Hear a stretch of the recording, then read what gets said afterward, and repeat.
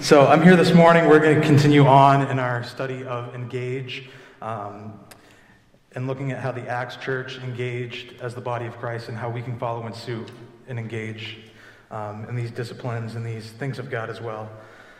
So this morning we're going to talk about the breaking of bread. And so to get that out of the text, we're going to start in Acts 2. Acts 2, starting in verse 42 through the end. We're going to read through the whole passage to kind of get a feel for it, and then pull out the pieces that we're looking at this morning. So in Acts 2, Luke writes, "And they devoted themselves to the apostles' teaching and the fellowship, to the breaking of bread and the prayers. And awe came upon every soul, and many wonders and signs were being done through the apostles. And all who believed were together and had all things in common. And they were selling their possessions and belongings and distributing the proceeds to all, as any had need. And day by day, attending the temple together and breaking bread in their homes, they received their food with glad and generous hearts, praising God and having favor with all the people. And the Lord added to their number day by day those who were being saved." So as I said, this morning we're talking about breaking of bread. Luke writes that the early church was devoted to breaking bread together. And this term that Luke uses kind of signifies two separate practices, two different things.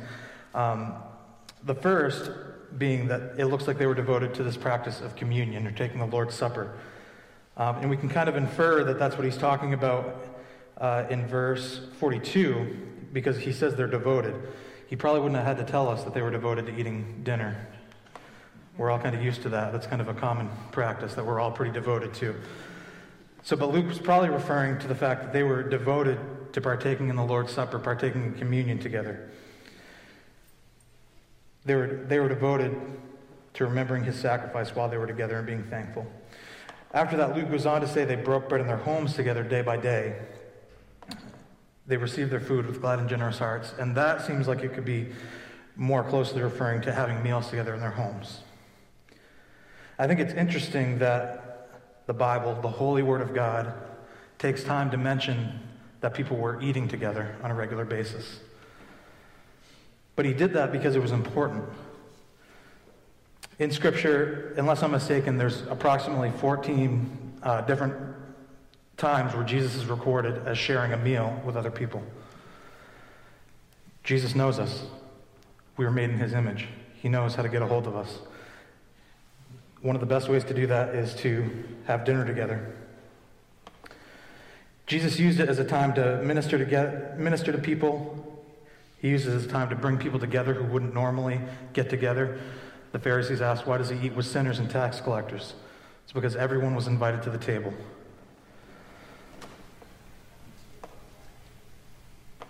The table is a place where we come together with people that we love. Today's Valentine's Day, or as I used to refer to it, Singles Awareness Day. Anybody have plans for Valentine's Day for dinner? If not, husbands, you've got a chance to run to the bathroom and figure that out before the end of the service, and we'll cover for you. But everyone goes to dinner together. We go to dinner with people that we love. And if we go out to dinner, we see other people also engaging in these meals. Sometimes you go out to dinner and Susan Collins is sitting at the next table. And that happened last Valentine's. But we eat with those that we love, and we eat with people we don't know. It's a natural way for us to engage with others, to get to know each other deeper, or to get to know each other at all. That's the one thing, if nothing else, that we have in common. It's one of the most typical ways that we engage with each other. But the way that we eat together is also consistently slipping. I read this week that over the past 20 years, surveys show that the frequency of family dinners has declined by over 33%. And that's from the last 20 years, which means late 90s, early 2000s. I think we could probably infer that dinners had slipped already a significant amount at that point. But eating dinner together is a crucial part of our families, of our growth. Just a couple examples for kids and teens. Kids and teens that share at least 3 family dinners per week are less likely to be overweight, are more likely to eat healthy foods. They're more likely to perform better academically. They're less likely to engage in risky behavior. and they're likely to have better relationships with their parents. Spending time together at the table has a deep impact on our families. And I can speak kind of from experience of the opposite of that. If you don't know my story, I come from a broken family. My parents were divorced when I was about 6 or 7 years old. And so I don't really have a memory of my entire family sitting around the table together, engaging with each other. And though both of the houses I grew up in went through phases or occasionally tried to make sure that we were all around the table together, it was often inconsistent because it just gets hard, and the busyness we allow into our lives takes precedence over that so often. And not doing that has had a deep impact on me as well. If we can say that having dinner together has a deep impact, I think we can say the opposite is also true.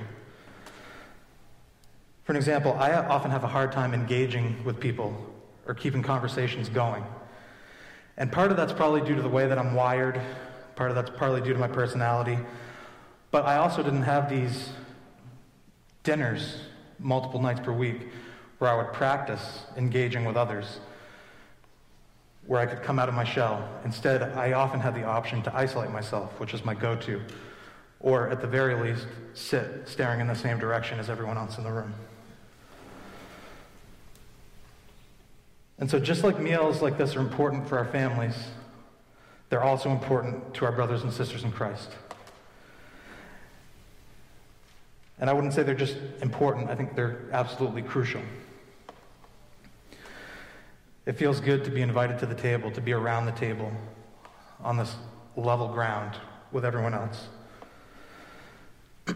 And so that's a little bit about breaking bread, about eating together. But breaking bread, Luke also was referring to communion and the Lord's Supper. And so we often hold these two things kind of in separate categories as the church. We think of, we have a potluck together, or we have dinner with someone, and then during a service, maybe we share communion. But in the early church, these often would have been done in unison. They would have been done together. You would have shared a dinner together and shared in communion. You would have had lunch together and remembered the sacrifice of Jesus and celebrated that. So I asked myself the question, what is communion? And I tried to come up with the simplest definition with as few big words as I could, because there are some words, if you look up the definition of communion, that I had to double check what the words in the definition meant. So the simplest definition that I could come up with for communion is an act with sacred significance where we share in the consumption of bread and wine, representing the body and blood of Christ, to observe and remember the work of Jesus on the cross. I'll say that one more time. Communion is an act with sacred significance where we share in the consumption of bread and wine, representing the body and blood of Christ, to observe and remember the work of Jesus on the cross. The book of Luke gives us one of the takes on Jesus implementing the Lord's Supper. And so if you have a Bible and want to turn over to Luke 22, where it'll be on the screen, we're going to be reading starting in verse 14. Luke writes, "And when the hour came, he reclined at the table, and the apostles with him. And he said to them, 'I have earnestly desired to eat this Passover with you before I suffer. For I tell you, I will not eat it until it is fulfilled in the kingdom of God.' And he took a cup, and when he had given thanks, he said, 'Take this and divide it among yourselves. For I tell you that from now on I will not drink of the fruit of the vine until the kingdom of God comes.' And he took bread, and when he had given thanks, he broke it and gave it to them, saying, 'This is my body, which is given for you. Do this in remembrance of me.' And likewise the cup after they had eaten, saying, 'This cup that is poured out for you is the new covenant in my blood.'" So when we take communion, we're remembering that sacrifice that Jesus made on the cross. The bread and the wine are these tangible, visible reminders of the love of Jesus. And so rather than just telling us to remember, as God often does, he doesn't just tell us to remember, he gives us something to do that reminds us. Instead of just telling us to remember, Jesus gave us a reminder of a way that we could remember that we are dependent on his sacrifice, as a reminder that as we are dependent on food and drink to live physically, we're desperately dependent on him to live spiritually. And communion is kind of what it sounds like.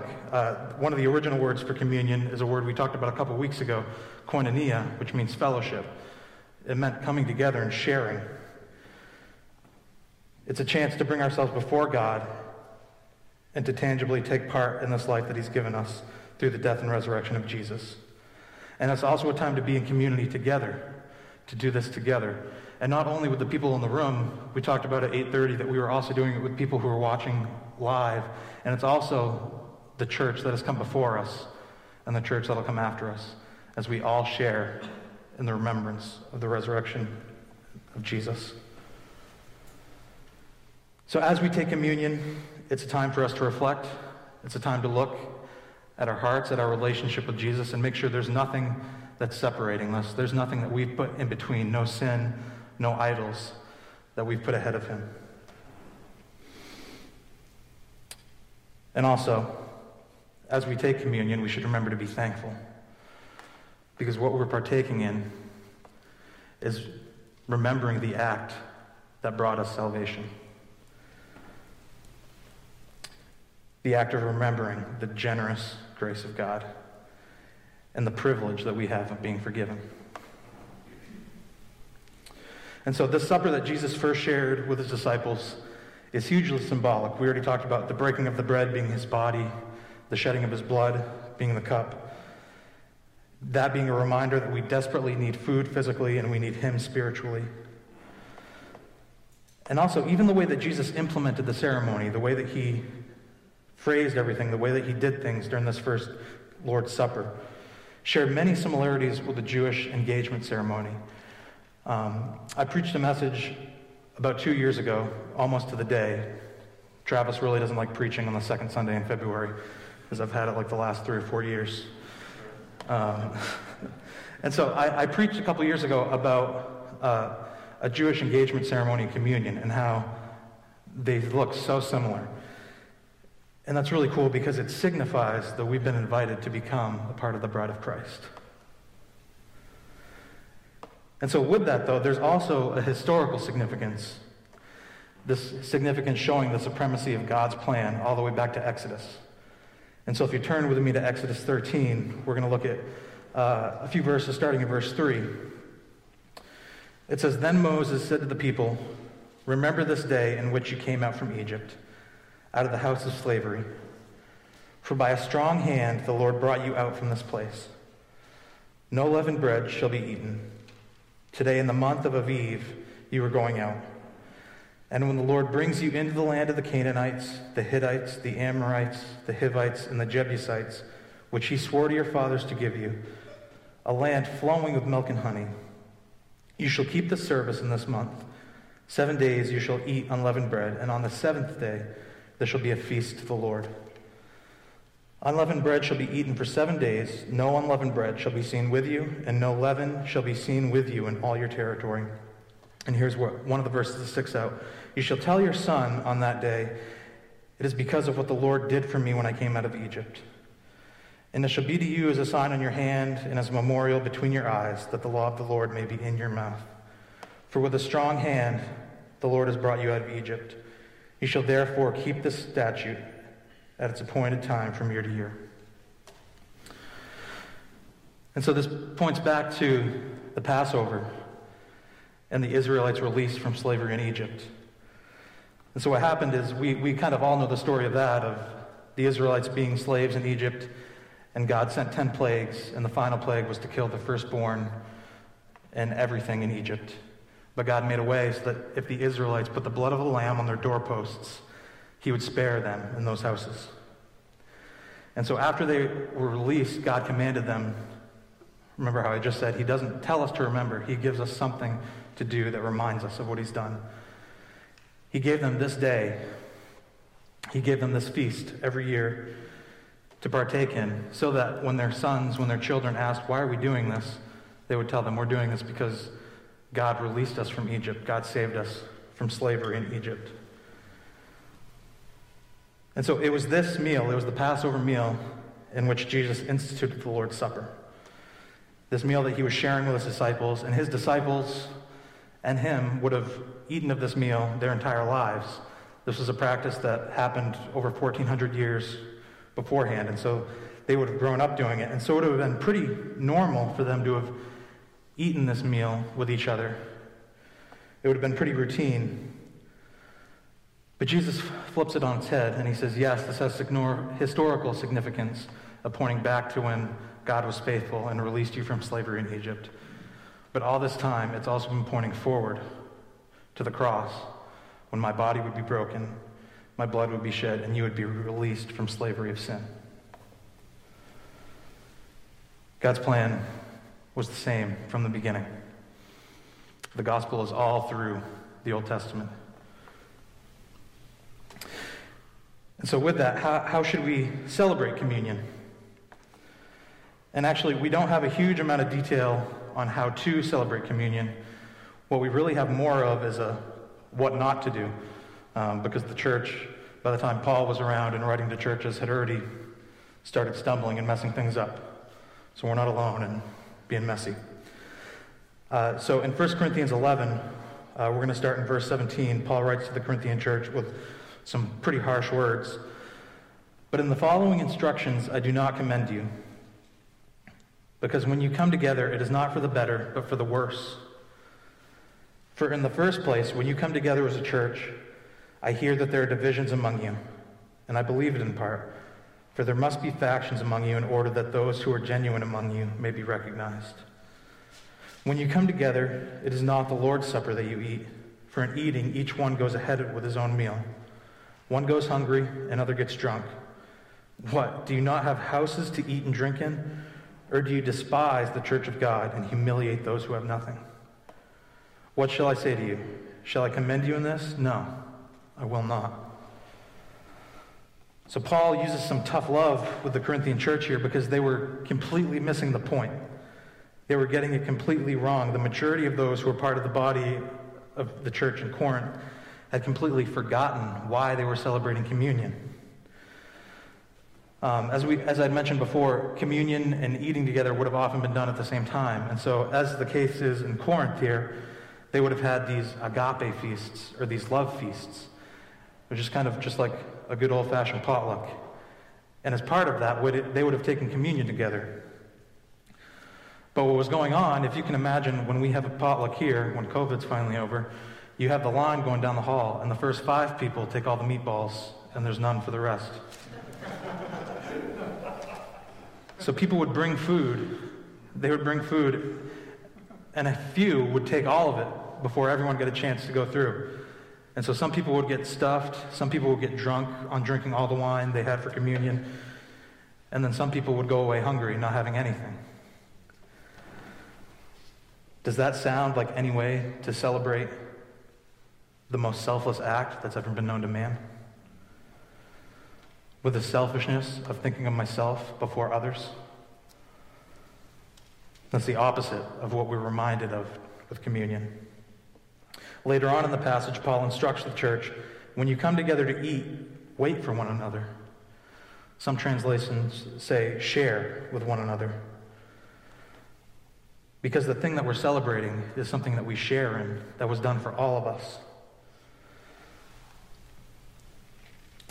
It's done for all of us, and I think we need to remember that we are united, we're together. We saw the connection from back in Exodus, which is from over 3,000 years ago, that God's plan was already in place.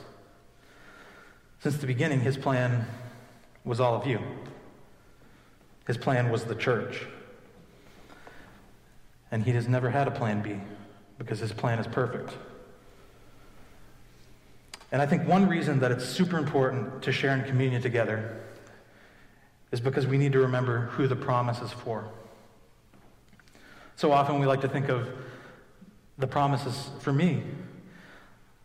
I know a bunch of people who, and I've said it before, that if you take some things out of John 3:16, for God so loved the world, well, you could say, for God so loved Dylan, that he gave his only son. And I don't think there's necessarily anything wrong with that, because it's true, but Peter proclaimed in his sermon at Pentecost that we looked at a few weeks ago, the promise is for you and for your children and for all who are far off, everyone whom the Lord our God calls to himself.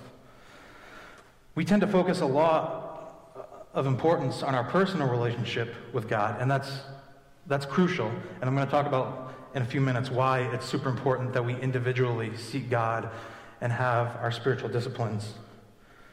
But sometimes I think we can fall into this pit of thinking that, well, if I get right with God, then God will be on my side, and then it can be me and God against whoever I have a problem with. But the promise was for all. And as we partake in communion, we should look within. We should look at the things that might be in the way of our relationship with Jesus. But we should also look beside us. And we should look across from us. And remember that the cross was as much for them as it was for us. You may have heard the saying that if it was only for me or only for you, Jesus would have gone to the cross anyway. And I don't think I would argue with that, but I would say that that's not the reason he went to the cross. Jesus' sacrifice was for all. God knew what he was doing. He had his plan cast from the beginning, and Jesus sealed that with his crucifixion and with his resurrection. And that's the act that we're remembering through communion. And so, as we continue today, I have a couple of challenges that I want to issue you. The first just being simply to get around the table. It's crucial to the health of your family, and it's crucial to the health of your brothers and sisters in Christ. And I'm not going to give you specifics on how to do that. I'm not going to tell you how to have dinner, but do whatever works for your family. Make it intentional. Be engaged with each other. Sit around the table and let it have meaning. And secondly, and this may be new for some of you, I would challenge you, don't let a Sunday service be the only time that you partake in communion. See, don't let it be just another tradition, something that we do to check a box, something that we do once a month or once every couple of months. Valuable practices start to lose their splendor when we cram them into the box of a simple tradition. This communion that we share on was a discipline that the early church devoted themselves to, and it's one that we should also devote ourselves to as often as we can with each other. And I know that these challenges may seem a little difficult to do in the midst of something like COVID going on, where I'm up here talking in a mask, and I wrestled with whether or not I should even challenge us with these things because of that. But just because things look different right now, and just because we can't necessarily sit across from as many people as we normally would, I don't think that means that we shouldn't start putting these things into practice. If anything, I think maybe it means that we just start off smaller.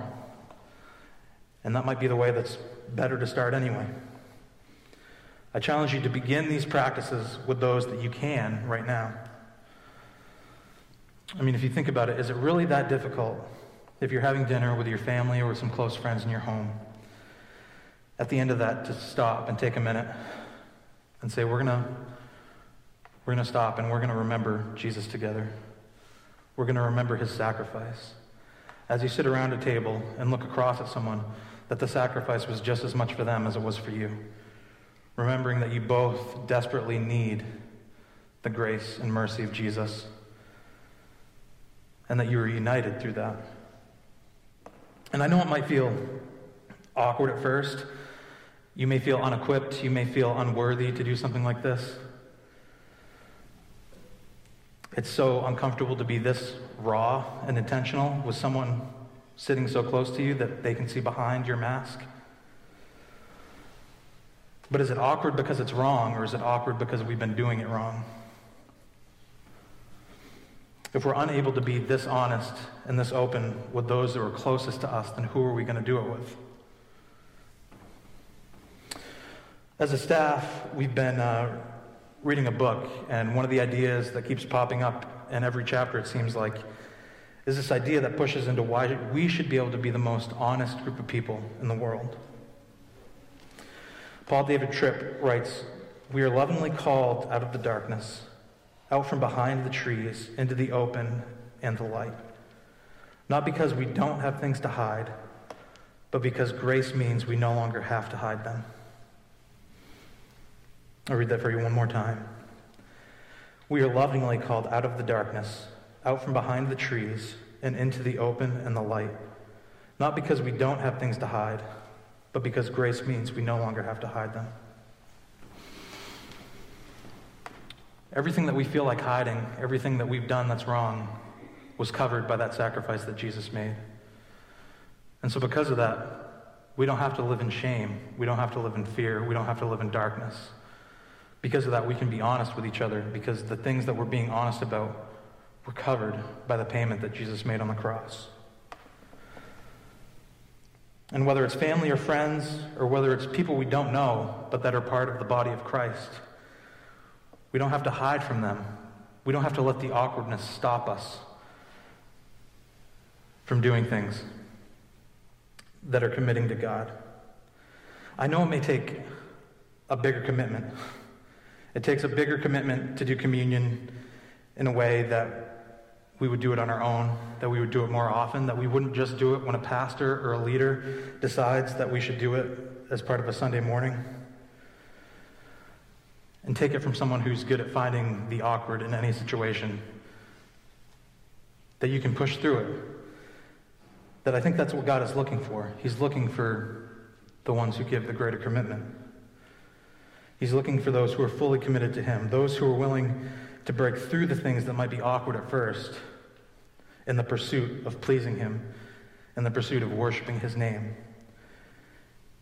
and in the pursuit of proclaiming His death, which is what we are called to do through communion. As often as you eat this bread and drink this cup, do it in remembrance of me, and proclaim my death until I come. Because of this grace that we celebrate with communion, we don't have to hide from one another, and we get the opportunity, we get the privilege of sharing in these moments, these precious moments of our brothers and sisters in Christ who have also been grafted into salvation. And so I challenge you with that this morning. I challenge you to get around the table with those that you can right now. And I challenge you to partake in communion with others in your home, day by day. This book, Scripture, it's full of directions, it's full of teachings, and there are some specific instructions for pastors and for teachers, elders and deacons, but a whole lot more of it is for all of us. The callings, the directions, the warnings, they're not just for the people who stand up in the front, or for the people who do stuff behind the scenes. They're for everyone who walks through the doors. They're for everyone who watches online. They're for everyone who's a part of the body of Christ. This book isn't written for just a handful of people to read it and then to give the rest of us the SparkNotes version. I would challenge you not to lean on those in charge to make sure that your spiritual disciplines are being accomplished. We all need to take the initiative to follow God to the best of our ability, to seek Him earnestly with all of our hearts. And then, when we come together, we're already better equipped to help each other, to carry one another's burdens. Because of the grace that we're a part of, we don't have to hide what we're struggling with. We can share it with each other, and then we can assist one another and serve one another in helping. And so as the worship team gets ready to come up, as Travis comes up, and we're going to partake in this communion together, this reminder of the sacrifice of Jesus. It unites us here this morning. It unites the service that was in here at 8:30, and all those who watched online, and all those who will listen online in the coming days. And it unites the church of the past that's already been, and the church that is to come. We're united through the sacrifice of Jesus, through this communion that we engage in together. So as we get ready to partake in this communion together, would you pray with me one more time? Father God, we come before you knowing that we tend to make mistakes, and we tend to put other things before you. And Lord, as we look inwardly this morning at our hearts, at places where relationship has been severed by things we've put in between you and us.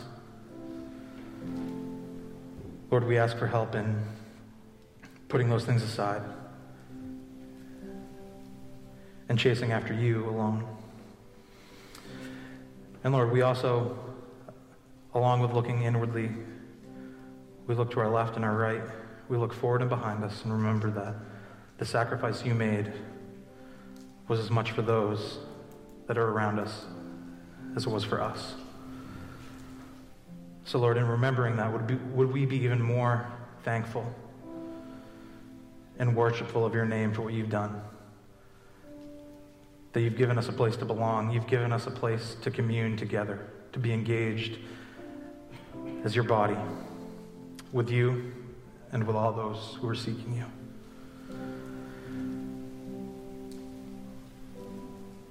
Lord, would you help us to have a renewed dedication for you? Would you fill our hearts with your Spirit? Would you drive us running towards you? Not worrying about the awkwardness, not worrying about the suffering that's in this world, but looking forward to the prize, to the day when we'll be able to engage and commune and break bread with you yourself. Lord, we look forward to that day, and we praise you. It's in Jesus' name. Amen. Amen. What a powerful message, Dylan. Thank you. And that second Sunday in February thing, that's just coincidence. We want to move into a time of communion to basically practice what we preach, right? Break bread together.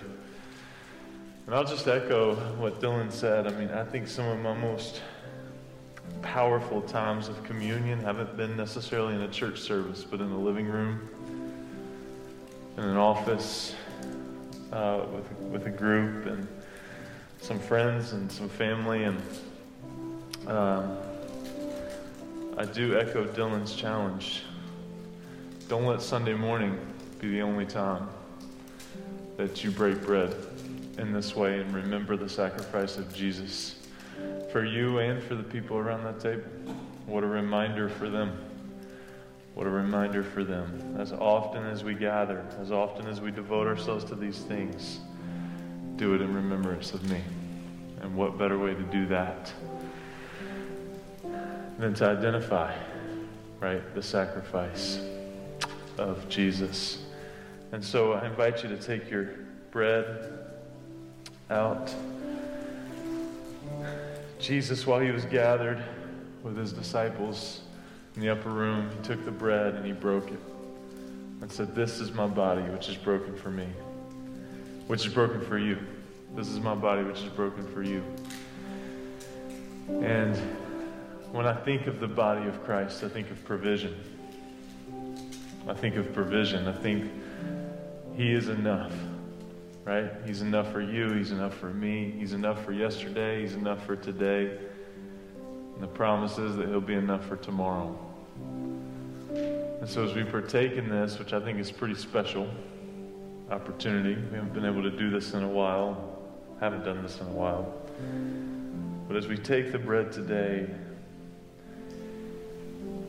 remember the provision of the body of Christ. That there was no sacrifice that could pay your debt but Jesus. So Father, we thank you for the daily bread, for the provision of your faithfulness, for the provision of your forgiveness, for the provision of your love, for the provision of our needs yesterday, today, tomorrow. So as we hold this bread in our hands, God, we thank you for Jesus. We thank you for sending your Son for the world, which certainly, as Dylan said, includes us, but is not limited to. So God, I pray that we would embrace the opportunity to partake of these sacraments in this moment, but also as we go. As we have dinner with some friends this week, as we Whatever the case may be, God, may it not be limited to this. In Jesus' name, amen. God bless you as you eat this morning.